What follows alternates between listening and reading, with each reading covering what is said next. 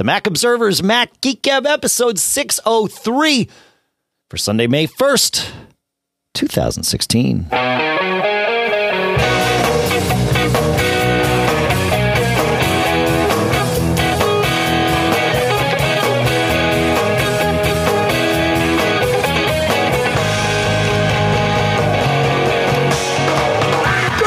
Greetings, folks, and welcome to the Mac Observer's Mac Geek Gab, the show that's like car talk for Apple geeks. You send in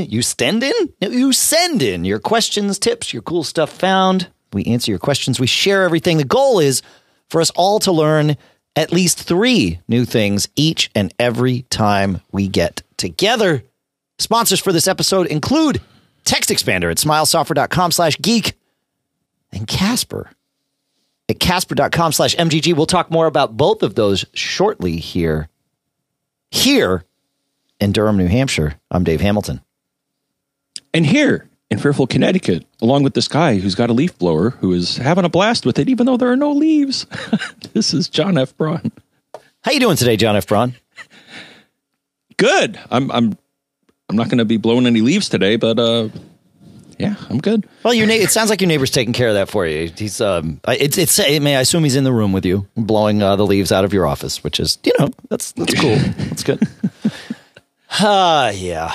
All right, let's just dive right in, John, because that makes for an efficient show. So Tannel, I believe I have his name right. He says we have a couple things from the last episode, and this is one of them. In the last episode, 602, you had trouble figuring out figuring out a correct pronunciation of the word isochronous. OS X has a built-in dictionary, and the correct pronunciations are given there. You can even choose between British and American English dictionaries and get pronunciation advice accordingly. You can access the dictionary in a number of ways. You can open the app, you can write the word in Spotlight, or you can just tap on a word with 3 fingers and a dictionary window pops up. You can also tap on a word and right-click or control-click and choose look up the word. As a non-native speaker, I use this feature frequently. You can also get correct pronunciation on iOS as well. Just type the word, select it, and tap define. You're totally right, Tannel. And in fact, there's one more thing that can be done with OS X, and that is you can have it speak the word for you. Now, I know that can result in interesting outcomes, especially with like proper names. But if you choose a word I think you have to be in a text editor. But if you choose a word, right-click on it and go to speech and choose start speaking, you get whatever OS X thinks that word is. And so for that word we were looking for last week, here we go. Isochronous. There you go. So it actually pronounces it correctly. So thanks, Tano. That's a handy tip. What do you think, John? Nice. Yeah, I know. It's pretty good. That's OS X for you. Good stuff. Yeah, in my case, I think it was also a Thinko because I was confusing it with, I think there is a word isochronous, but it has a different meaning. It has a different meaning. That's right. Yes. That's right. All right. Also from 602, Bill says, to add to your Rogue Amoeba Fission discussion in 602, Fission makes it really easy to create ringtones as well. Just select and edit the audio you want, and Fission can add it straight to iTunes as a ringtone in the right format. It's great. So thanks, Bill. That's handy. Yeah, Fission is, like I said, it's an app I use weekly because it just makes it so easy to do all this kind of stuff. So yeah, fun. And I'm trying to recall a mini tip, but I'm trying to remember the extension, but this is something that Apple doesn't necessarily advertise. But I remember when I was creating my own ringtones, I think what you have to do in order to get iTunes to grok it in the ringtones category, I think you have to give it is it M3R? M4R, I think. M4R, yeah. Yes. Is that if you try to drag just an MP3 file or if you just try to drag a sound file in the ringtones category, iTunes itself will be like, no. You had to give it a very specific suffix. And then it would be like, oh, yeah, sure. Because, I have some that I created on my own without a third-party tool. I just had to rename it. So yeah, well, and I believe it needs to be an AAC formatted file. So it can't be an MP3. It needs to be AAC, and then like we said, it needs to be .m4r is the format. And there might be some further restrictions on that. I don't know, but there might be bitrate restrictions. I mean, it might not. Like, for example, Apple Lossless. I don't know if you can have a lossless file be a ringtone. It might need to be, compressed at a certain bitrate. I don't know, but yeah. I've always made them with GarageBand in the past, but obviously because that's available for free on every Mac, and you can export as a ringtone, or at least you used to be able to. It's been a while since I've made one, but certainly Fission will do it. So good stuff. Kevin, lastly, with a tip from related to 602, he says, I was listening and there was some mention of DS store files. Since I use a Mac at work and others don't, I was concerned about having DS store files getting strewn about some of the Windows file shares. I came across, after some research, a setting that will prevent the writing of DS store files to network volumes. And it's a defaults write command. It's defaults write com.apple.desktop services DS don't write network stores true. And we'll put that in the show notes, obviously, so you folks don't have to don't have to think about it. Or don't have to write it down from us saying it very quickly. But thank you, Kevin. That's a great one. I don't know that I knew that existed. I certainly don't have it. Excuse me. I don't have it set on mine. I don't know. It's good stuff. Very good stuff. Thoughts on that, John? It's best to not. No, I remember having to do that back in the day when I was in a mixed environment because, you don't want your Windows friends shaking their fists at you, saying, "What is all this garbage your Mac is putting on my computer, my servers?" Right, right. It doesn't hurt anything, but it can be an annoyance since they can't do anything with the file. Yeah, and they'll wind up deleting them, and now you get these wars going on where they're like, how come it keeps coming back? It's my folder, that kind of thing. So yeah, that's handy. But I think then you lose, as a Mac user, you lose any custom layout that you've done with the icons or that sort of thing there, but perhaps a small price to pay. Yes. Yeah. Carrie writes, I'm looking for a really good iPad note-taking application which has really good handwriting recognition. I see a bunch in the App Store, but not sure which one I want to buy. I will be honest, and we'll throw this out to the community because I haven't really done a ton with this, but every single person that I talk to that does loves Notability from gingerlabs.com. So we'll certainly put that in the show notes.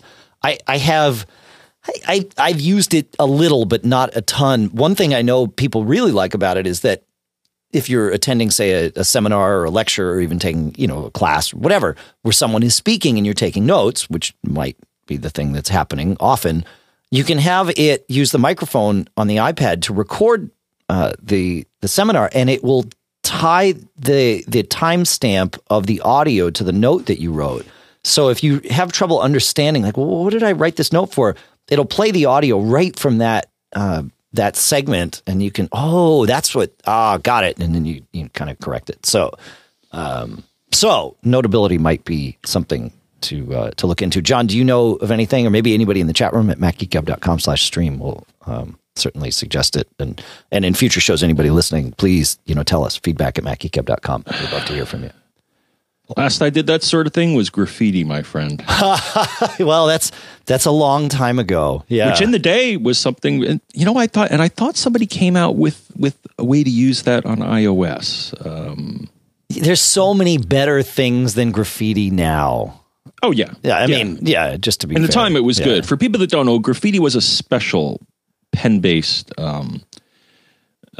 set of characters that was, very basic recognition, and it made certain things very unique so that they would resolve into the proper letters. And it was great. But yeah. Oh, and it's funny. We have some old timers here in our chat room who also fondly remember graffiti. And Doug D suggests for doing that kind of stuff now, Penultimate on iOS is something that is suggested, and it will sync with Evernote too. So, and Penultimate appears to be free. So that is another one that we will throw into the show notes as well. Good stuff. Thank you, Doug D. I believe it was Doug D. Yeah, Doug D. So all kinds of options. And let's see. What else do we have here, John? Mike. It's time to get into some troubleshooting, don't you think? Because Mike says, hats off to Mike. Mike says, let's see. I have a minor issue that I would like to ask for your assistance. He's got a 21.5-inch 2010 iMac, and he says the Mac does not find the external drive when connected via the FireWire port, which supports FireWire 800. There's no issue connecting it via a USB 2 port. He says it's an OWC drive, and he says I purchased the model specifically so that it had multi-port flexibility. I could use it with USB or FireWire. Prior to purchasing, and now he's going to go through the troubleshooting that he's already done, and I agree with you, John. Kudos to Mike. He says, prior to purchasing the OWC drive, I had never used the FireWire port on the Mac, so I am not sure if it was perhaps faulty from day one or at any point along the line. He says, the folks at OWC have been very helpful, and their support's fantastic. I went through several troubleshooting steps. They went through several troubleshooting steps with me on the phone and couldn't resolve the issue. This included resetting the PRAM, etc., similar steps that you guys frequently provide advice on performing. OWC sent me a replacement cable, FireWire cable, which they suspected might be faulty. This did not resolve the issue. I then shipped the drive and cable back to OWC for warranty service. They tested this in their lab and sent the drive and cable back, stating that all hardware checked out fine. To rule out the OWC hardware myself, I have another Mac, which is a 20-inch late 2006 iMac running Lion, that I tested the drive on, and the system recognized the drive right away over FireWire. The only difference being that it was a FireWire 400 port as opposed to 800. Just to make sure that the issue wasn't both OWC cables, I bought another FireWire cable and tested this on the 2010 iMac, which has the issue. However, the drive still wasn't recognized. My thoughts, he says, therefore, are thus leaning towards something wrong with the FireWire port or firmware issue on the iMac. He says, I love the OWC drive and I'm using Carbon Copy Cloner setup with it. Performing backups over USB 2 is slow, and I really want to take advantage of FireWire if possible. He says, I've tested booting off the OWC drive as a target drive, and it works over USB 2. Is there anything you can think of? So, yeah, again, kudos. I'll echo what you said, John.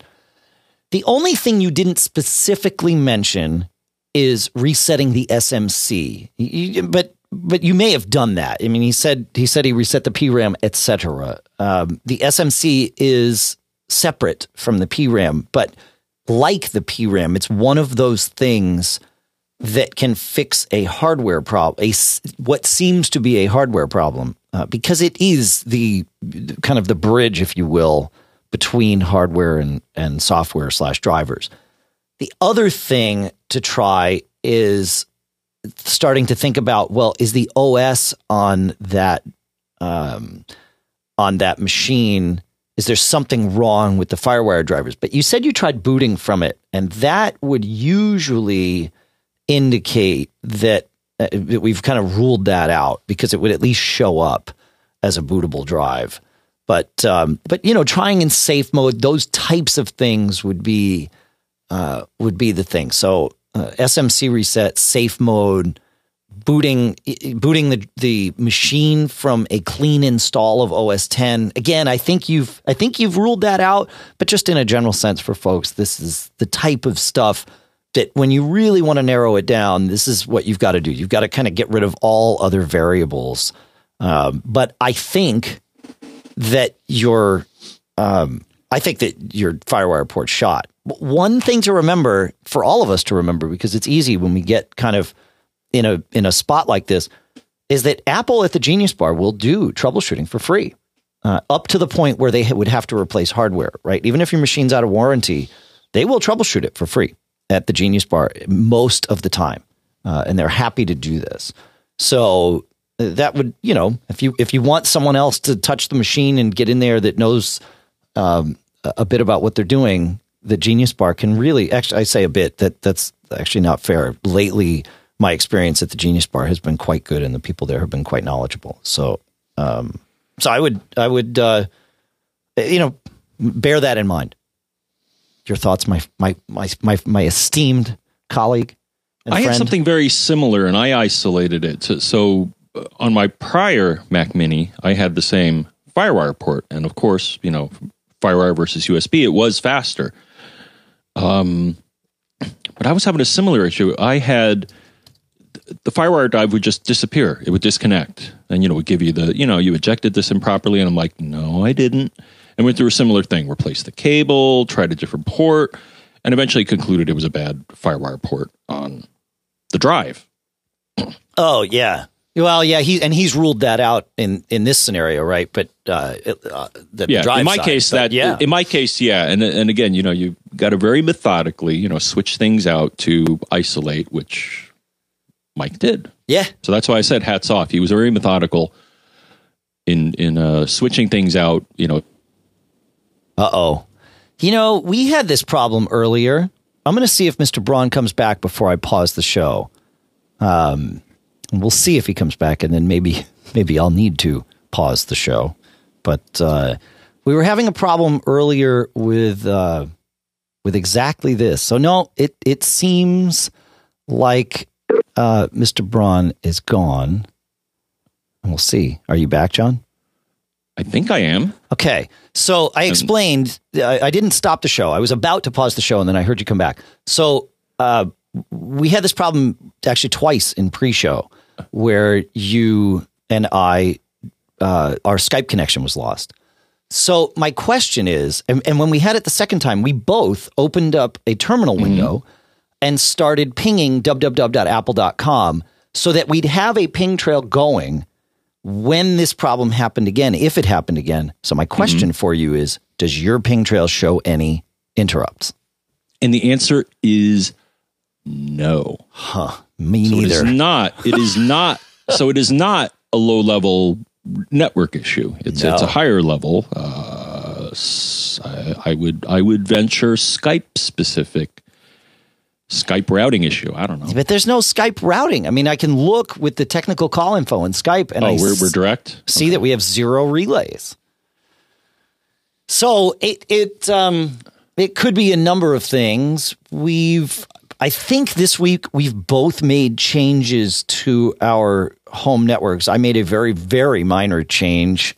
You made a much larger change, I would say. So I'm wondering if your change is it. Yeah, and we'll go into detail about that. But yeah, let's wrap up Mike, and then we'll jump to that. Right, it was Mike that we were on. If memory serves me here, I'm jumping all around because I think so because that. Yep, and now we're not. I just noticed something here. Evernote showed me a little icon. Okay. On this note. It showed me that you were looking at Mike. Oh, interesting. Oh no, I had changed. I had moved on to Kevin's note because I had read all the things that I wanted out of Mike's note. But Furby's had one suggestion for this scenario. If in fact let's assume we've narrowed it down to a bad FireWire port for Mike. That could be an electronic issue, meaning a controller chip or something, right? Or it could be a resistance issue, that being the connectors from the FireWire cable are unable to make a good connection with the connectors of the FireWire port.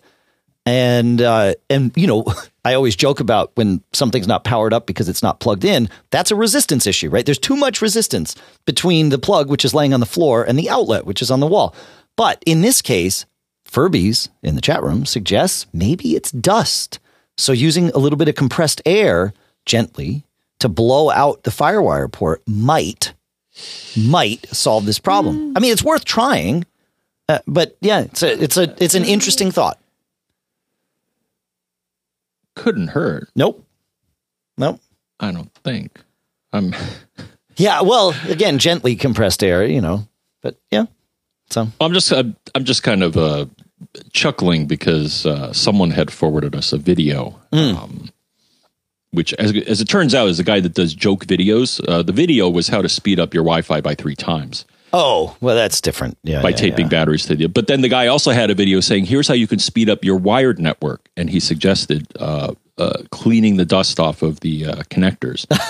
But he made a ludicrous claim, like you could speed up your network by 10 times. And then he talked about, well, you may want to orient the cable in a certain way because, the bits, going in one direction may want the cable in one orientation. And it's like, no. Yeah. The one video I knew he was joking. He's like, you want to use electrical tape because it conducts electricity. As soon as he said that, I knew the guy was goofing around. Yeah, he's just goofing around. Yeah. But he sounded very convincing. Yeah, we'll find that video. We'll put it in the show notes. It was pretty funny. But you got to be careful when you watch this guy because he seems like he's giving good advice until you realize that taping batteries to your Wi-Fi antenna really isn't going to solve your problem. Not in any material way. No, not in the way he's general. The thing is, if you look at, so in general, and I've seen this as well, when you're sharing things with people, you may want to look either at the name of the site or actually at the site itself, because a lot of sites, like this guy says, I do funny videos, joke videos. Right. You probably wouldn't realize it if you watched the video, but if you went to the description of his feed, he makes it fairly clear that he's goofing on you. Yeah, that's right. And one of our listeners apparently got caught. That's right. All right. Let's talk about what you did with your network, John, because this is interesting. So I guess we should jump to James. Because it was James's fault that you did all this to your network, correct? Oh, I don't blame him because it was a learning. He was the catalyst, right? It was a learning journey for me. So James started off by actually just saying, he was asking John, what TP-Link switch do you have? So important to offer a distinction here because you use, and you've talked about, 2 different TP-Link devices. You have a switch, which is basically a box into which you plug a bunch of Ethernet cables, and it allows all of these devices to see each other on your local network. And it might do more than that, and we'll get into it. And then also separate from that, you have a TP-Link router, which is what manages your internet connection and also has a 4-port switch built into it, so you can plug Ethernet devices into that as well. But it's also a Wi-Fi router or an access point in a router. So the beginning of this, so my switch, and as Dave points out, you want to keep in mind a switch does certain things on the network, and a router does more. And you want to distinguish that. So, but I answered the question, and actually I did find something out, Dave. So the TP-Link TL, I think SG108E is what I have. And actually, I learned this by going to their webpage because I looked at their webpage, to confirm that, yes, this is the one I have.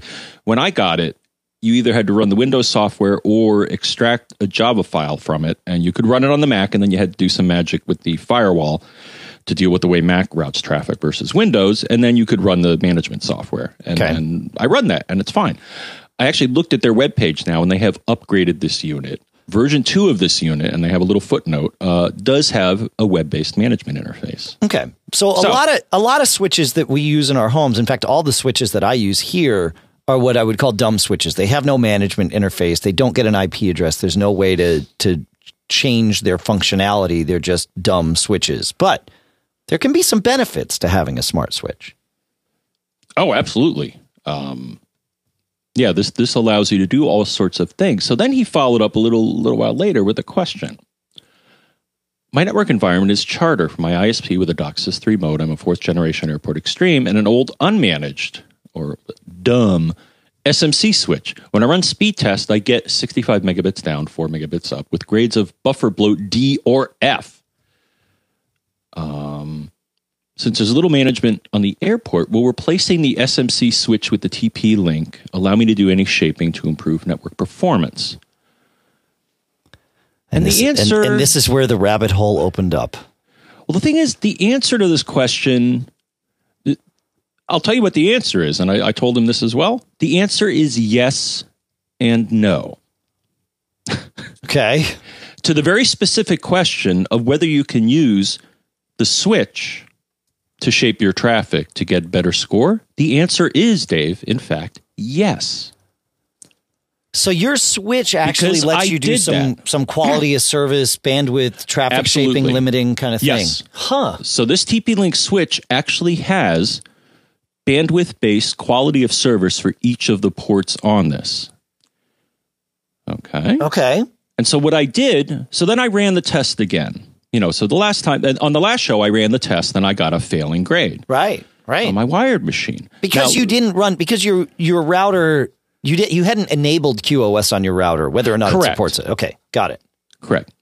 So I got a terrible grade. Then I looked at the test a little. Then I watched the test live to determine where the problem was. And at least in my situation, my downstream buffer bloat was fine. I watched it. You can see this Sure. live running the test, and it showed it was great. But my upstream quickly ballooned from tens of milliseconds to hundreds, like 600-700 milliseconds. And I'm Yeah. like, all right. So here's the problem. The problem was my upstream could use a bit of love or a bit of managing. And so what I did is I went to my switch and changed the quality of service, or I basically bandwidth limited my upstream to just a wee bit less than the advertised upstream bandwidth that I got, or the result that I got in the test. So I think I got like 5 megabits. So I set it just a little lower, like 4.5 megabits Yeah. on the switch, Okay. which is, remember, connected to the router. But the thing is, when I ran the test, I went from an F to an A. Yeah, because you made sure you weren't hitting your cable modem's limit, and therefore Yes. your switch will almost always do a much better job of managing that traffic, whereas your cable modem puts a brick wall up and says, no, now we're just going to start buffering things, and that's just how it's going to be. Right. Yeah. So the very specific answer to his question, will this switch help bandwidth shaping and give me a better score, is yes. So now I have, but that's the little picture. And Right. you followed up on this, I think, through Facebook. but I have a question for you. So Yes. your computer is connected to this switch. The switch is essentially between your computer and other devices and your router. Correct? Essentially, my cable modem is connected to your my router. router, Yep. and the router is connected to the switch. Okay. And now and this is where, because we're going to offer some very, very, we're going to offer some advice here, but I want people to understand the caveats of doing things like this, because for people that have, like your router, you could turn on QoS on your router, but some people can't.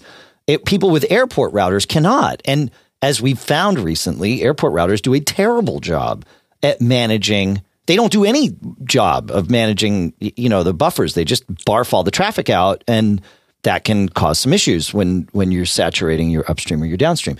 So you could use this device, but you have to be very aware of what you're doing. Let me ask you this, but when you set the upstream, when you limited the upstream from the switch, would that then have also limited you from sending to any device on your network at speeds faster than 4.5 megabits per second? Or were you somehow only limiting the data that you sent to your router to that speed? Yes. Well, no, I was limiting the speed on the port that was connected to the router. The router, so not to the computer. But okay, now I'll point it out. Your router is still your router and your wireless access point. So at the moment, the fastest any wireless device in your house could get data from anything connected to the switch, your computer, your disk station, anything like that, is 4.5 megabits a second. It has no way of knowing, at this point anyway, that the traffic that it's limiting is local versus not local. Right. So if I went to download something from your disk station to my iPhone, or if you did that, you would be also limited to 4.5 megabits a second. Using that choice. Now, there's a couple of other ways to shape your bandwidth with this. It has like 3 different ways to do Sure. do quality of service. So Okay. I just picked the easiest one. You picked the easiest one. No, and that's what I just want to point out to people, because I mean, what we're talking about, this switch is a $30 device, right? So instead of replacing your whatever, $300, $200 Apple router, you could just add this $30 switch and make some and use that to enact quality of service on your network. But you're going to run into, you have to be fully aware of the limits that you're putting into place. Otherwise, you might wind up with some scenarios that are non-preferable. That's all I want to point out. It gets really geeky is what it is. Absolutely. Then I took it to the next level because I was like, okay, so for the very, very specific question, would this help? Yes, but you make an excellent point in that it limits you in other ways. Right. And to me, it's like, is it worth... And actually, until you brought up this buffer bloat thing, I'm not convinced for a lot of people that buffer bloat is necessarily something to get worried about. You know what I'm saying? I've never had a situation where I said, boy, I can't do X because there's this buffer bloat issue. Well, because I'm just saying. But to be fair, you don't live in a house where you're sharing that connection with other people. Correct. I'm the only user, though I have multiple devices. But yes, you're right. But that's the thing, right? I mean, we had it here many times. I'll use the example again of my wife uploading. I remember actually just recently we did a show when we had been on vacation and we didn't have Wi-Fi while we were on vacation, right? And so we all got home, and within like 20 minutes of getting home, you and I started recording a show. And we started having all kinds of latency issues between us. And I realized, oh, wait a minute. What's happening is everybody's iPhone, including mine. So this wouldn't necessarily happen just to someone that lives with other people. But my iPhone started barfing and everybody's iPhone started barfing all these pictures that they had taken up to the cloud, right? Because I think it was a cruise vacation that we did. And we didn't have Wi-Fi. But we had taken some pictures. And so suddenly, I'm looking at my router and it's just barfing all this data. It's like, oh, crap. So our upstream was soaked without any of us intentionally doing anything. And obviously it caused a problem for us. So I had to tell everybody to turn off your Wi-Fi on your phone. It was like, dang it. And that was the day that it was like, yeah, I need to institute QoS. I firmly believe that every router should use QoS by default. Now it's not, it's easier said than done because you've got to know what your bandwidth is and you've got to know what to set it to. And if you set it wrong, it's not going to help you. So, but I disagree with you because I've experienced it. Okay. But you won't, it's not the kind of thing that you're going to experience problems with every day. It's just occasionally, but it might be at exactly the wrong time. Right. Yeah. So to complete this, then I looked a bit deeper because I saw some settings on the router and I was like, the switch, suggesting that it may be more than just a simple switch. As it turns out, I was because I saw it made mention of DHCP and I'm like, oh, well, that's interesting because this switch does have an IP address.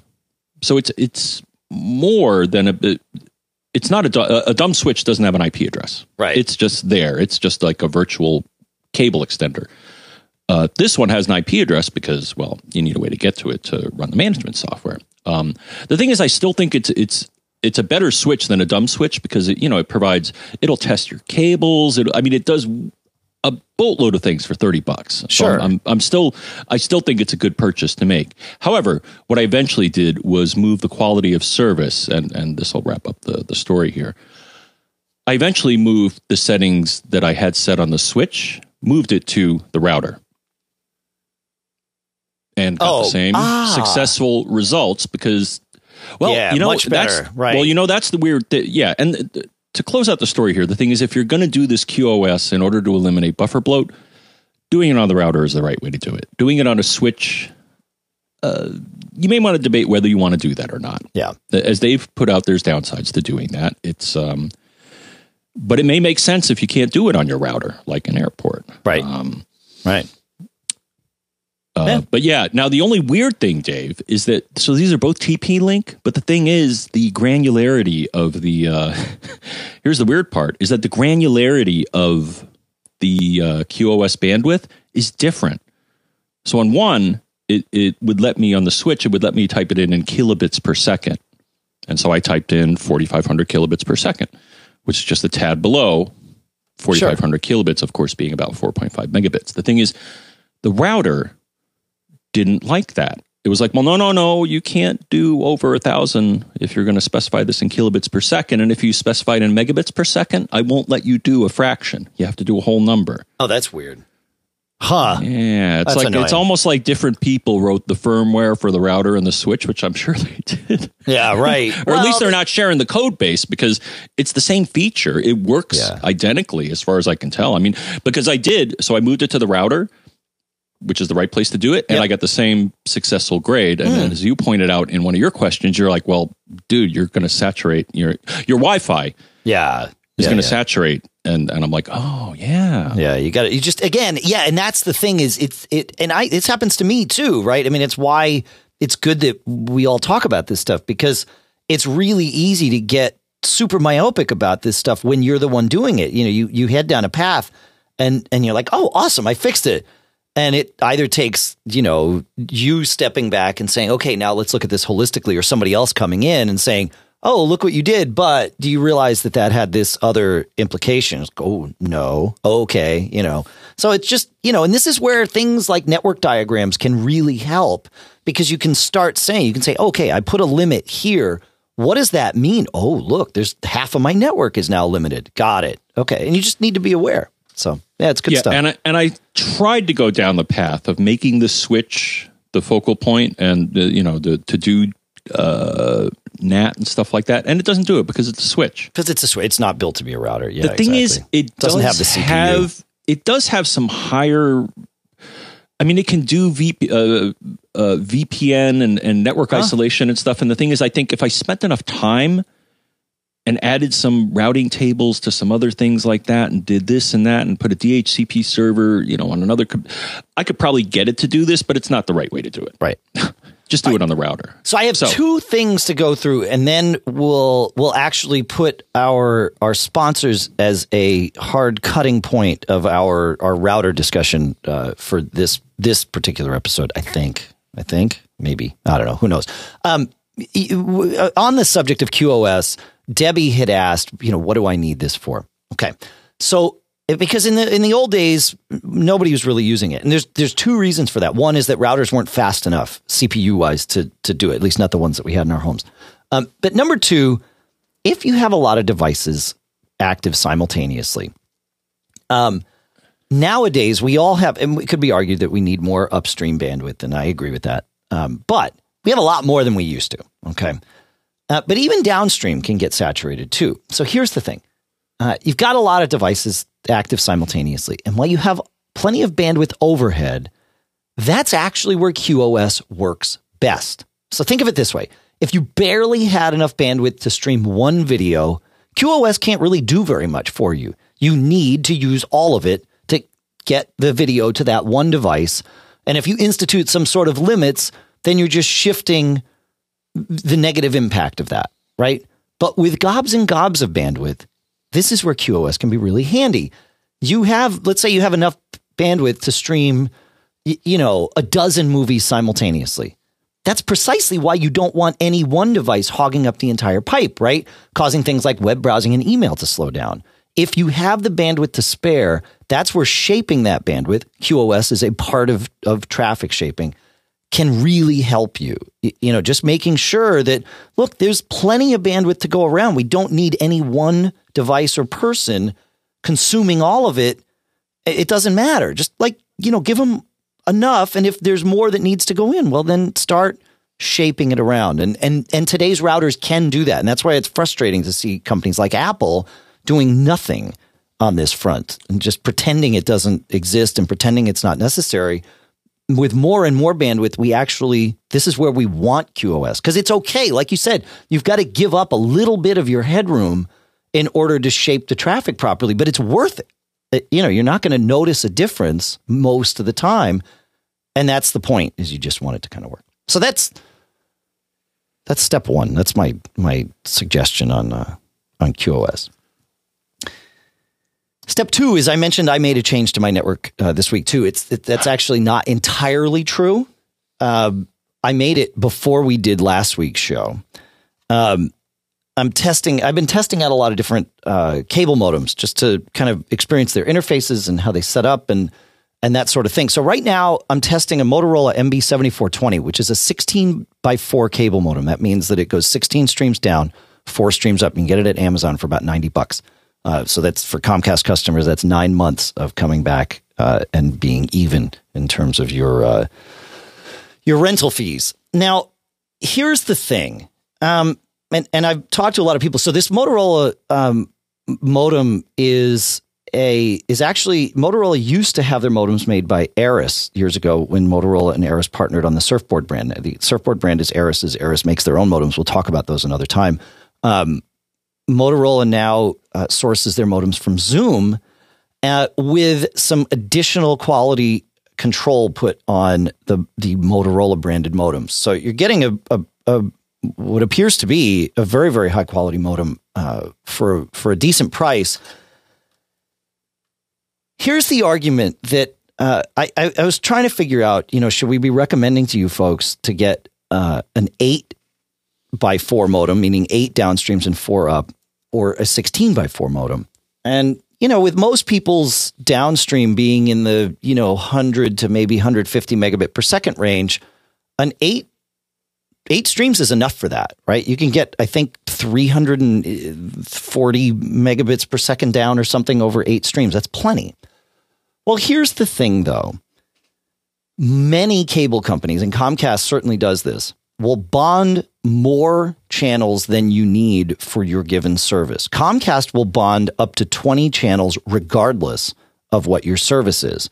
So even though I only need maybe 4 streams down for my 150 megabit per second, I might need a little more than that, actually. But certainly 8 is enough. Comcast is going to bond up to 20. Now, with this modem, obviously, they're not going to bond 20 because there's only 16 capable in the modem.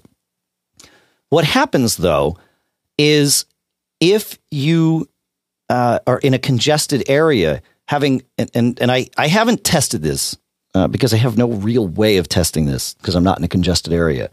But the way it was explained to me is, and I'd love to hear more feedback about this if anyone knows, but the way it was explained to me is having more streams bonded allows you to spread that connection out over more of those streams. So as long as your cable head end, the CMTS, can support the bandwidth, you have a better shot at getting the bandwidth that's been guaranteed to you during even the most congested times if you have more streams synced.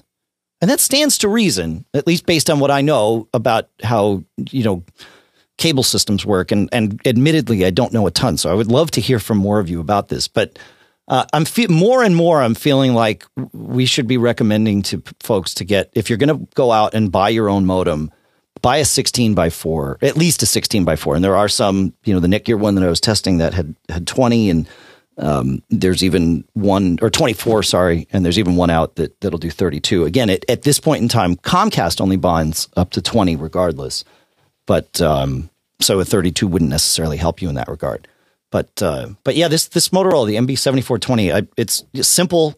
It's just a cable modem. There's no bells and whistles that you have to tweak or tinker with. Works very, very well. It's got a gigabit Ethernet LAN port on it, obviously, which is mandatory now because we all have, or many of us have, cable connections that go faster than 100. So and $90 at Amazon. 2-year warranty, all that good stuff. So that's what I'm talking about, John. That's what I'm talking about. All right, cool. Brian Monroe says if there's interference in some frequency bands that your cable modem bonds at, and he said, yeah, so if you've got interference on one channel and you have more bonded, it's the same kind of thing. Yeah. So, lots of options when you have more channels bonded than you need is sort of the thing. And the cost delta between a 8x4 cable modem, 8 down, 4 up versus a 16 down, 4 up cable modem is not much. I mean, you're talking, maybe $15. It's not worth it for something that's probably going to last you a number of years. Yes, DOCSIS 3.1 is coming. Yes, when DOCSIS 3.1 comes, we potentially could get up to terabyte speeds or more, and we would need new modems for that. But we're probably not going to get there anytime in the near future. And again, if you're paying $10 a month to rent your modem, $90. You're done in 9 months. You're not going to have DOCSIS 3 by then. So there you go. That's my thoughts on this. Is it? Are we good on this one, John? Can I tell them about our sponsors for the week? Absolutely. All right. Our first sponsor today is a longtime sponsor to Mac Geek Gab. That is Smile. That's smilesoftware.com/geek with their new text expander. Text expander, longtime listeners know, is a utility that allows you to create large chunks of text and distill them down, trigger them, if you will, by typing just a little snippet. For example, I have my address in there. Instead of typing out my address, I type DHADD, and boom, it expands my address with the formatting I want, and there's no risk of typos because I've already made sure it's right. Similarly, I have John's address in there because sometimes somebody's going to send me something, and they also want to send John something. So I type JBADD, and it does the same with his address. Now, not only are there not typos and it's formatted the way that I want, I also don't have to remember his address. This is a beautiful, beautiful thing. Computers are meant to help us. Text expander is an essential part of that, but it goes beyond that. For example, when I send out the push notification for Mac Geek Gab, there's some things that I want to edit in there. So I've created an intelligent snippet that actually prompts me. So I type MGG push, right? And it actually pops up a little window that says, hey, what's the show number? What's this? Do you want to trigger the sound or not? And then I hit enter, and it creates this whole thing that's it's actually a JSON snippet that I would never want to have to remember how to do. And especially there, typos are critical because if I get it wrong, you get the wrong push. So this is really, really powerful stuff. They've made some changes with their pricing. Thankfully, they made some changes again to that by listening to the community. This is what good companies do.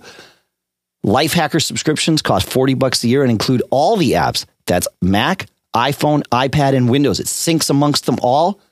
Upgrade discounts are available for existing text expander users, chopping that price almost in half, I think. Really, really fantastic stuff. You can do team subscriptions so that your company can have snippet shared groups and everybody can have the same ones. You got to check it out. Go to smilesoftware.com/geek. That's where you can start to learn about the brand new text expander. It's a utility that I use. Can't imagine not using it. It's one of the first things I install on a Mac. You're going to like it too. Check it out. Smilesoftware.com/geek. I'm always hyper when I do this show, and there's a reason for that. Well, there's many reasons. One of them is that I'm excited to do the show, but the other is that I'm well rested, and you can be well rested too, thanks to our sponsor, Casper, at casper.com/MGG. Casper is an online retailer of awesome premium foam mattresses. Now, it seems strange to want to buy your mattress online because you want to test it out first. Well, what's even stranger is thinking that going into a store with your clothes on is the right way to test a mattress. No. The best way to test a mattress is at your house by sleeping on it for many days in a row. And the way you do that is you go to casper.com/MGG. You order your mattress. They ship it to you for free. We've got deals. I'm going to explain those to you in a minute. They ship it to you for free. You set it up. It's really easy to bring into the house. The box fits through all your doorways. You pop open the box. They have this whole thing that's actually very, very simple. You really open the mattress wrapper with a letter opener. Trust me, it's one of the coolest things that you'll ever see. It's totally simple, totally mechanical, totally beautiful. And then you put the mattress on your platform, or you could even put it on top of your box spring. And then you sleep on it. And if at any time during the first 100 nights that you're sleeping on it, you decide, you know what, this isn't for me, call them up. They'll come and get it. No charge to you. Hassle-free returns. And you get up to 100 nights to decide. It's not going to take you that long to decide. They know that. I know that. You know that. But that's okay. They give you up to 100 nights. You're going to know in a couple of weeks, to be frank, whether or not this is for you.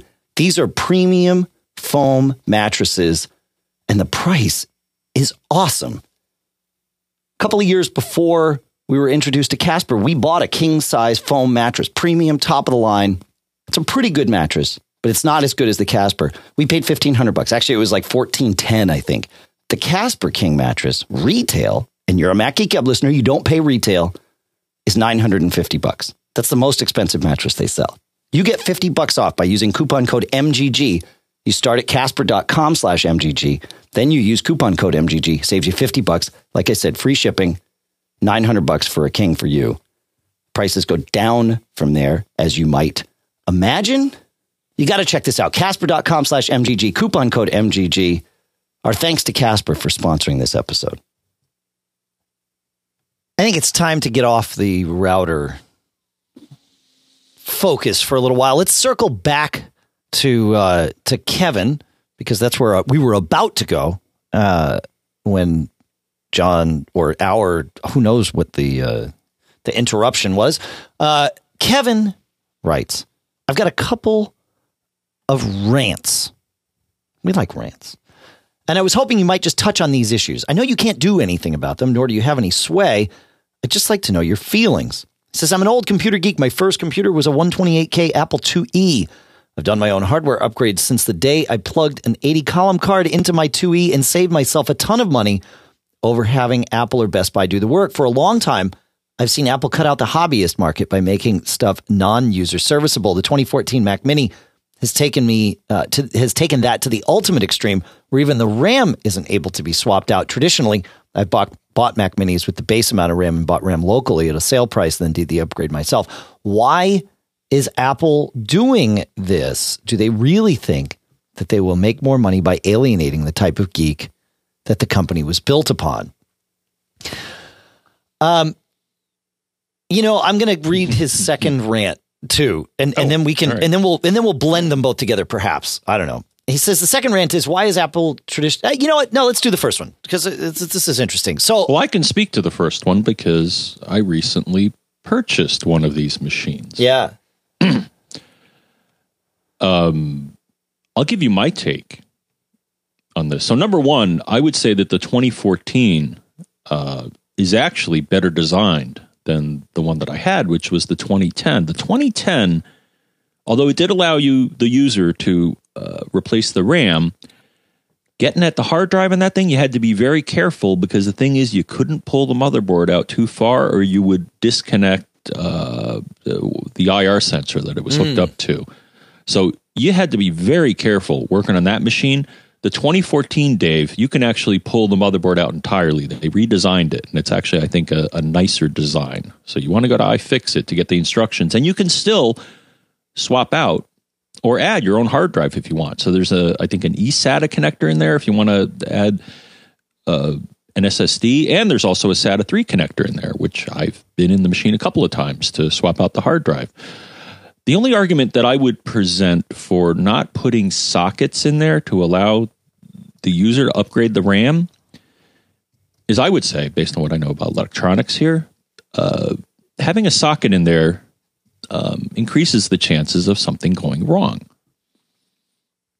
It does. Okay. Yeah, it's one more. I'm totally with you. It's one more part, and it also increases the potential. Part. Yeah, and it also increases the potential of somebody potentially destroying their machine. Yep. If you can't replace the RAM, there's not the possibility of you maybe zapping the machine or somehow doing something bad to it. Well, and it allows Apple to make the machines thinner and lighter and more efficient, right? I mean, they've been really looking to cram as much, especially in the laptops. And to be fair, a lot of what they learn about the laptops winds up spilling, I'll say up, but over is probably the right way to say it, into the non-laptops. You know, your iMac these days is more like a laptop than a tower computer. It's very flat design, and Apple has learned a lot because they've focused on finding ways to fit all these components together in the least space necessary.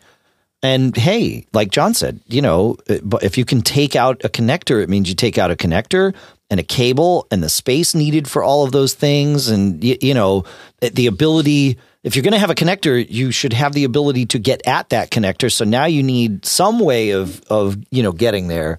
But Kevin, you're right. I mean, a lot of Apple's laptops now, you can't change anything. It's not just the RAM. You can't change out what we call the hard drive, but it's not the hard drive. It's the SSD, and a lot of them that's soldered too.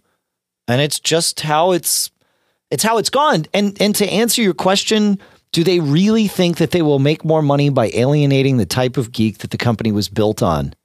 Yeah, I think they do. And I think they've proven that that's true. There's less, but percentage-wise, geeks are the small part. I'm not saying this is good. It is. Yeah, but I got to say, the thing is, so yes, I had to think carefully that the amount of RAM that I got in this machine was the amount that I wanted forever. Right. And so I decided on 8 gigs, which is what I had in my prior Mini, and that served my needs quite well. Yep. So, but yeah, to his point, yeah, I think their goal is to increase reliability and to increase profit because, it's quicker for them to put it together because they don't have to put in a socket and then insert the RAM into the socket or have someone do that. Though I guess, I had a robot do it in the past. But yeah, right. Yeah, and on the one hand, yes, I can say as someone who has, what we'll call built or put together to the best of our ability a system in that you replace the components it ships with versus what you got is what you got. Yeah, I can understand the frustration of them taking that control away. Yeah, it requires a change of thinking on our part. Yeah. Do they care? Do they? I mean, I don't know if they're intentionally alienating anybody, but I think they're just moving in priorities. They're moving in a direction to, yeah. So, yeah, they're going to make more money. And they're going to increase reliability, and I think that's the motivation for them. I think it's the reliability. Yeah, consistency. We know that machine is configured this way, and we can troubleshoot it remotely much easier, without variables. And then that preserves the Apple experience, right? If you're not a geek, right? If you're a geek, it's fine. But if you're not a geek, but your geek friends come over and upgrade your RAM. Like, dude, you've only got, 2 gigs of RAM. We got to get you more than that. And they, swap out the RAM. You're like, okay, maybe you understand exactly what they did. Maybe you only understand a little bit. Well, they did something and I think it's faster now. They certainly seem to think it's better. That's great. But then 3 months down the road, that user has a problem and says, well, I don't exactly know, and I can't get in touch with my geek friend. So I'll just call Apple because they provide support and all this stuff. And now, you've got someone that's having a problem with their computer that can't really can't articulate what it was that has changed about this machine to the person that's trying to help them on the other end of the phone. And so now that person has this, somewhat negative experience with their Apple hardware. Apple works really, you hear Tim Cook talk about customer sat, right? That's not a sat customer right there. So, eliminating the ability to add variables to the equation keeps customer sat high. And yeah, I mean, it's priorities, right, John? It's what they've chosen to focus on. It doesn't mean it's right or it's wrong. It's what it is. And I would offer on the latest machines, at least in the terms of storage. Now, they didn't in the 2010, and that was my motivation to upgrade it. The 2010, the ports in the 2010 were pretty bad. I mean, it was FireWire 800 and USB 2. Whereas the 2014 has Thunderbolt 2 and USB 3, which I think is adequate for external storage. Yeah. Not quite as nice as I don't know. USB 3 I think is maybe not quite as good as SATA 3, but I think good enough. Yep. And then Thunderbolt, of course, can scream if you want it to, though you're going to pay a little bit of a premium to get a Thunderbolt thing. So and you still need a bus, right? I mean, it's going to be Thunderbolt to SATA or Thunderbolt to FireWire or something. Yeah. All right, his second rant, which we'll probably spend a little bit less time on, I hope. Why has Apple traditionally ignored gaming on the Mac? And to clarify his question, he says, the integrated Intel graphics on almost all modern Macs is mostly useless for playing any kind of graphics-intensive game because it's a hardware limitation. Even running Windows through Boot Camp is unable to work around the issue. What's even more galling is seeing Apple push gaming on iOS. Is there some reason that they oppose games on the Mac? I know that John Carmack, among others, has been calling out Apple for years to no effect. Does Apple not care that the ability to run games drives some computer purchase decisions? Again, I think this comes down to priorities. But you're right that the graphics hardware on most Macs it sort of pales in comparison to what you would get on a gaming focused machine, running Windows. I will say this though, and I think it's priorities. However, I think that Apple is going to care a lot more about VR than games. But there is a spillover, and it is about the graphics card, right? You cannot use an Oculus Rift on the Mac because, and the CEO has said this, we don't make it because the graphics card essentially sucks. I'm paraphrasing and cleaning it up, I think. But, and so I think we will see some Macs, perhaps not all, but some Macs with significantly improved graphics hardware because of kind of the VR realm. And I really do think that Apple cares about this and will care about it. So I think gaming will get this renewed hardware and hopefully renewed attention from developers when that happens. So that's my thought on that. Yeah, I think Apple in general just really, I do some gaming. I play, a couple of Steam games and they perform to my satisfaction. Though I'm not a big gamer, I would think right now their focus is not the gaming market, And in my humble opinion, if you want a game, I'd get like a PS4 or a Xbox or something like that. Yeah. I don't think Apple has positioned their platform as a gaming platform. Yeah, but Apple TV, I don't think, man. But you're right. But good point. Yes, they changed direction on the Apple TV. Yep. In that they did highlight the gaming abilities of it. Yeah. Good point. So it'll be interesting to see. They're sending a mixed message. They're identifying the Apple TV as a gaming platform, but not the Mac. Right. Well, which one is hooked up to the biggest screen in your house? Yeah. They, and they've demoed, lots of games that seem to perform quite well on on iOS devices as well. So why are they shunning the Mac as a gaming platform, but promoting iOS and Apple? Yeah, it's just, again, it's priorities. I don't think it's like this shall not be the gaming machine. It's like these are the gaming machines. You know what I mean? I think it's, and I realize the net outcome is the same, but I don't think it's, I don't know. Who knows? Maybe it is. And like I said, you can absolutely play games on your Mac. There are plenty of games, Steam and stuff like that. But some of them may, but I found a couple. They said, well, yeah, the graphics, you're not going to get a satisfactory experience if you're playing it on a Mac because their graphics, the integrated graphics is. Yeah. All right, let's answer some questions, shall we? Steve writes, just wondering if you have a concise list of Finder replacements that you'd recommend and why. As I was putting this together, really, I can only think of two that are properly usable with El Capitan, and that's Pathfinder from Cocotec and Commander One from Eltima. Those are the two that come to mind for me. Obviously, there used to be Total Finder, but that doesn't work with system integrity protection, and that whether or not you care about system integrity protection, it sort of telegraphs, not even telegraphs, that they're just not going to keep marching forward on that particular product. So I think, if you're going to start with something new, it should not be that, regardless of your feelings on system integrity protection. So, but Pathfinder certainly is one, and I've used that. In fact, I've used it quite a bit from time to time. At the moment, I'm not using it, but and then Commander One is the other one. And I've never used Commander One, but I know a lot of people speak very, very highly of it. I'd be curious if other people know about others. John, what do you? What are your thoughts on this? Is there anything we're missing too? Oh, I mean, Total Finder, but not really because it's not.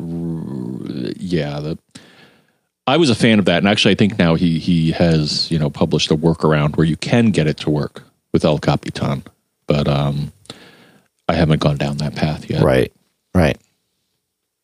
Yeah. And then listener Howard, and I'll jump to this because I think it's relevant, suggested a cool stuff found, and he says that he was a Pathfinder and Total Finder user. He says he had some problem with an older version of Total Finder, which I think has been fixed, but and obviously with Pathfinder and then Total Finder he can't use. He said he found a Finder add-in that does a lot of what these things do. It uses the Finder. It's called Extra Finder, and we'll put a link to it in the show notes, of course, from Trankinam. And we've suggested this on the show before, but it's worth mentioning. It adds tabs, allows you to arrange your folders. It adds true cut and paste, so some global hotkeys. They've got some labels in a way that people might have missed. You can see the size in the status bar, colored icons in the sidebar, that sort of thing. So we'll put a link to this in the show notes because I think for some folks, this might actually do exactly what you're looking for without requiring a separate program. It's just an add-on to the Finder. So we'll throw that in there because that's what we do. Have you ever used this Extra Finder, John? Right now, I'm pretty much an Apple Finder type of guy. I've been able to manage, along with some of the tips and tricks that sure our community have pointed out, especially that like that moving, the hidden move command. Mm-hmm. That's one that was a motivation for me to use other products. Is that I thought it wasn't there, and it is. I mean, you got to in kind of a roundabout way, you got to get to it. But yeah, it's nice that it's there. So yeah, I haven't felt as of late a need to look at Finder replacements. But I suppose that's a good thing. I mean, unless you're a Finder replacement developer, but maybe we're missing something, right? I mean, there's those things that if you don't know that it's better, then you don't know that it's better. So I'd love to hear from you folks about it too. Another question from Harvey, John, this time. Harvey writes, I've been having a problem recently and can't figure out a solution. Periodically, when my computer boots up, which it does at every morning at 6 o'clock, it fails to load any of my printers. What I get when I go to System Preferences and click on Printers is a blank slate. And he sent us a screenshot. He goes into System Preferences, Printers, and Scanners, and there's nothing listed. And in fact, it says no printers are available. It says usually restarting the computer is all it takes, and all of my printers come back, including all the ones that I use at work that aren't at my house. It says, any thoughts on what is corrupted on my Mac? And I think you're right, Harvey, that something is corrupted. The printing subsystem is exactly that. It is an entire system inside of OS X, and OS X simply provides you vision into it as long as everything is exposed properly. So it could very well be that all of your printers are properly configured and everything is all set, but the one file that OS X looks at to kind of be the gateway into whatever data it needs to extract from this might be either corrupted or there's a permissions thing or something. My suggestion is to reset the entire printing system. And this is done very easily. It will mean that you will have all of your printers removed permanently and you need to re-add them. But resetting the printing system is very easy. You go into that same place, System Preferences, Printers and Scanners, and then right-click anywhere in the white space where you don't have a printer, which for you is the entire white space. But if you have printers listed, just right-click below that and choose Reset Printing System. We'll put a link in the show notes about the tech note about it, the knowledge base article. But that's pretty much all you need to know. And it'll go and wipe out this whole thing all of these, like everything in OS 10 is just a graphics interface for whatever happens in Unix. And the printing subsystem is one of those sort of more complex things. It's not just one file. So wipe it out, start from scratch, and see what you get. Furby's in the chat room asks, do you lose custom page sizes when you do that? I don't know, but be prepared that would also be a casualty of this. Anything that you've set up in your printing system might be blown away, but it might not. I'm not sure exactly how much it's CUPS, the Common Unix Printing System. I know it's CUPS, right? Right. Mm-hmm. CUPS is what's really used here. So it's going to wipe all of that out and kind of start it from scratch. So that's my thought on this one, John. I mean, the only other thought I have is that when the printers do appear, you could delete one and then add it again, and maybe that'll nudge your printing system in the right direction. Oh, yeah, sure. Yeah, that'll rewrite some files. Yeah.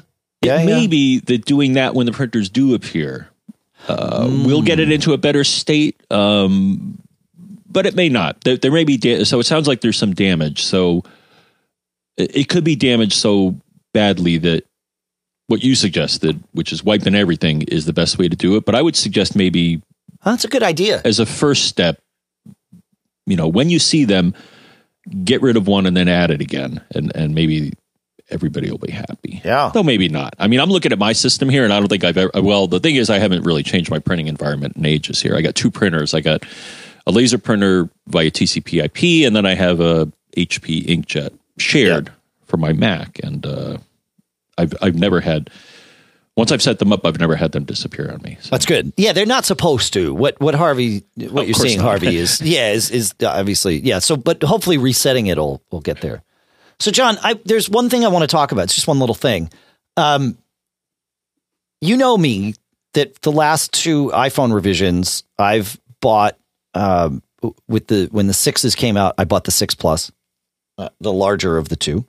And then when the S series of the 6 came out, I got the 6S Plus.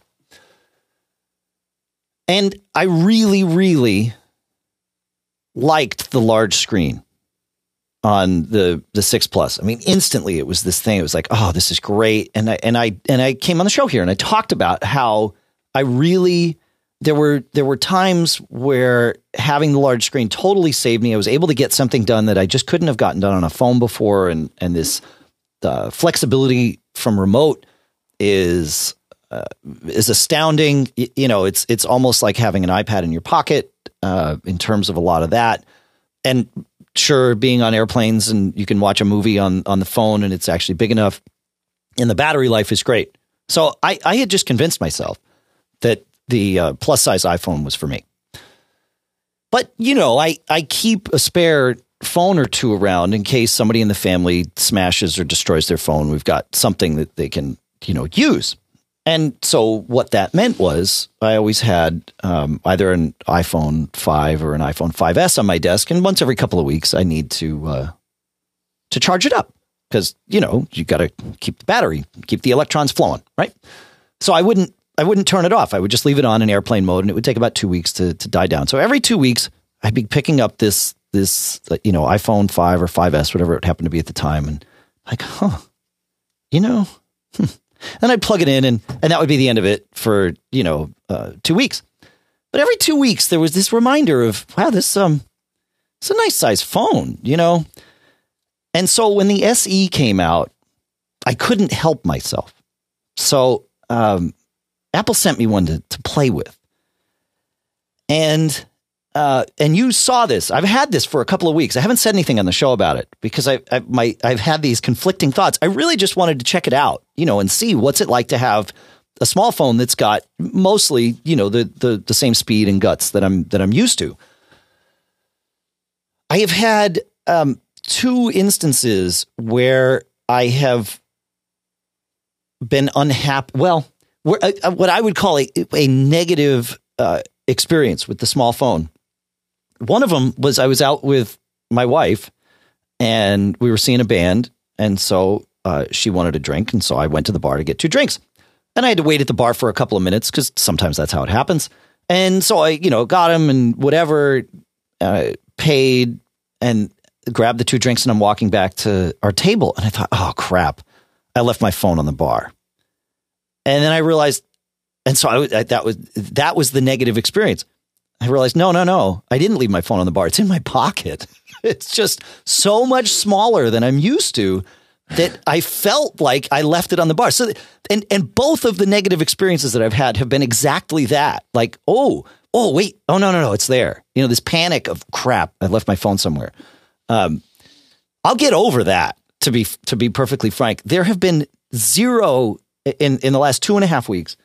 And to be fair, I haven't done any significant travel. I mean, I drove down to see you, but that's a little bit different than flying somewhere or anything. And I've got some of that coming up, so I'll experience that too to see what it's like on the road with the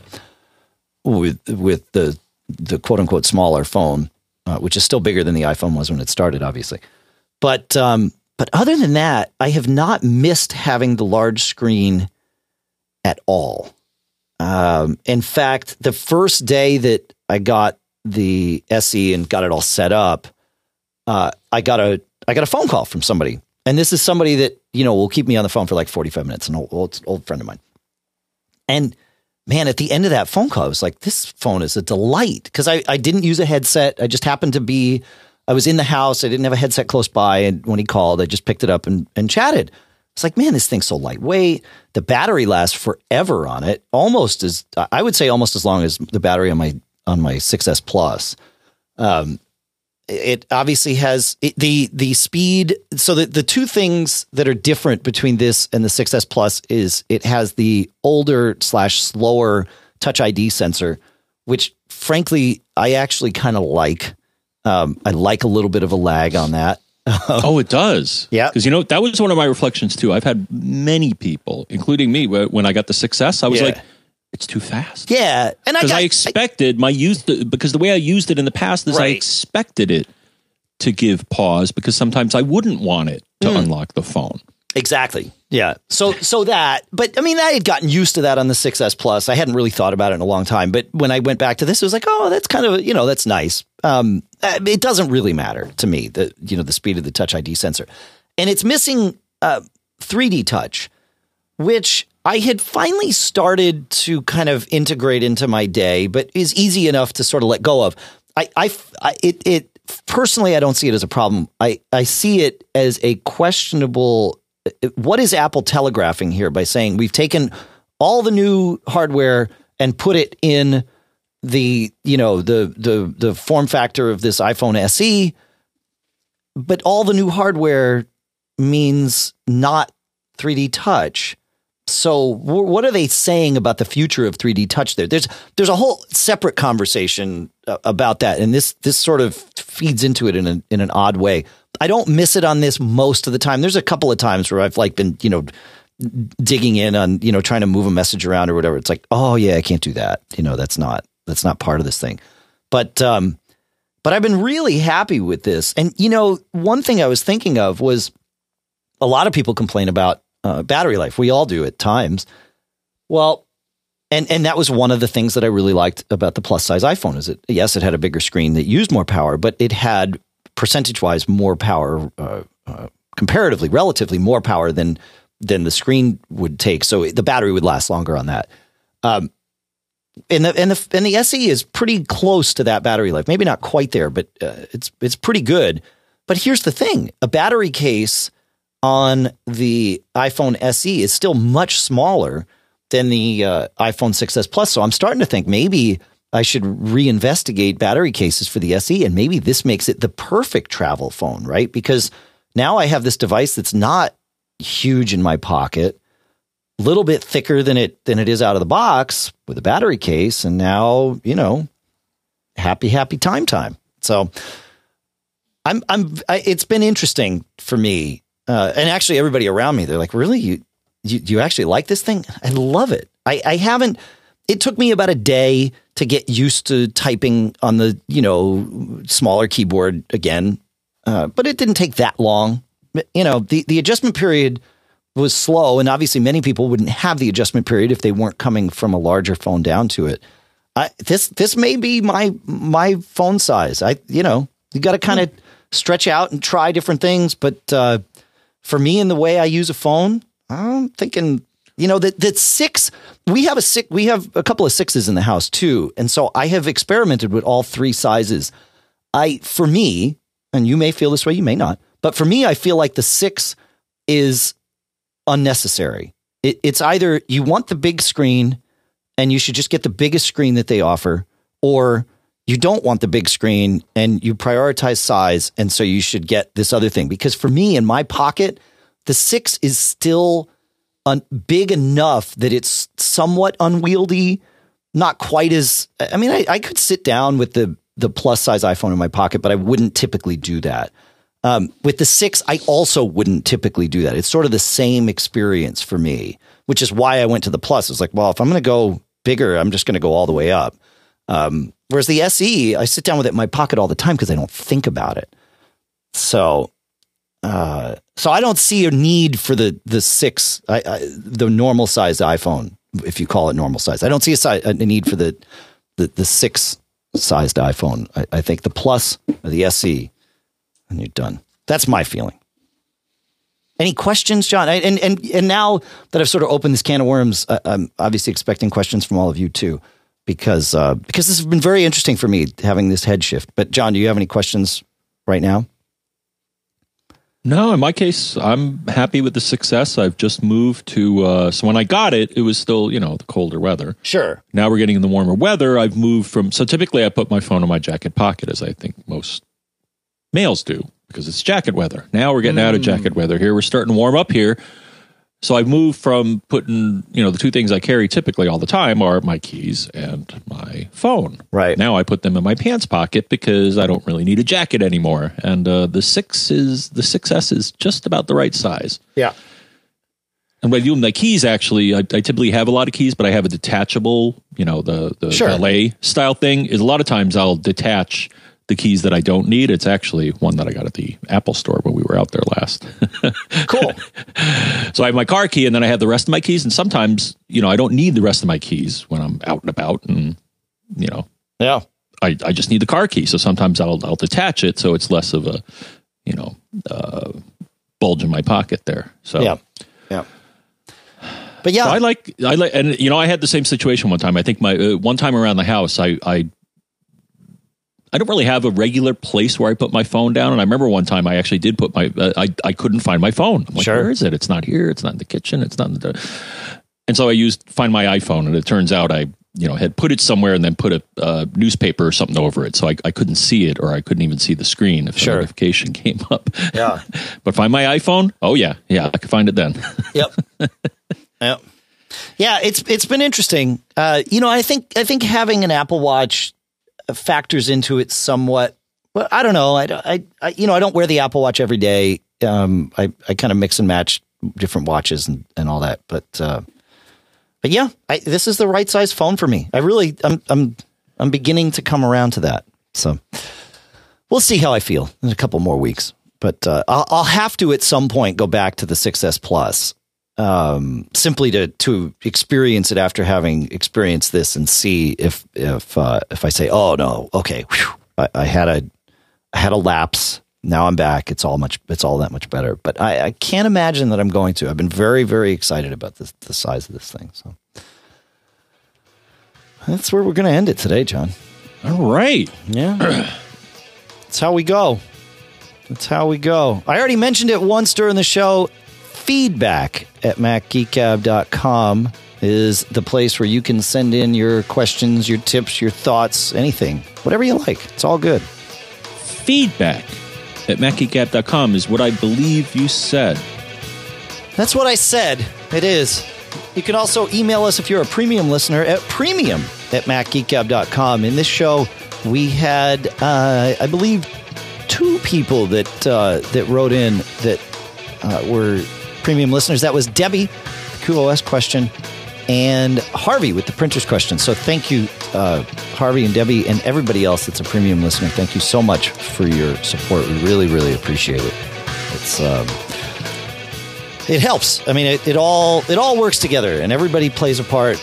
Premium listeners and and non-premium listeners alike. So we appreciate everything. It's really good. 224-888-GEEK is the phone number that you all get to use, John. And GEEK is 4335. I like it. How else can they find us, Mr. Braun? Twitter? Sure. How about Twitter? The podcast is Mac Geek Gab. The publication is Mac Observer. I am John F. Braun. He is Dave Hamilton. That other guy who I'm sure will be back at some point is Pilot Pete. I miss Pete. Twitter. Yeah. All right. He's got to keep piloting. That's what he does. Let's see. What else do we have here? Oh, I want to thank the folks at CacheFly, CACHEFLY.com, for providing all the bandwidth to get the show from us to you. The podcast marketplace, of course, with our great sponsors, SmileSoftware.com/geek is where you can learn all about Smile. This month, it's Text Expander. Casper at Casper.com/MGG, where coupon code MGG saves you $50.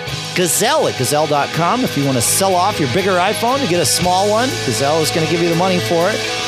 Squarespace at Squarespace.com/MGG. Otherworld Computing at MaxSales.com. And, of course, Barebones Software at Barebones.com. John, I started this one. You finish it. Give him some advice. I'm going to finish it. And I'm going to give you some very good advice that should apply in all aspects of your life. Don't get caught. Made up.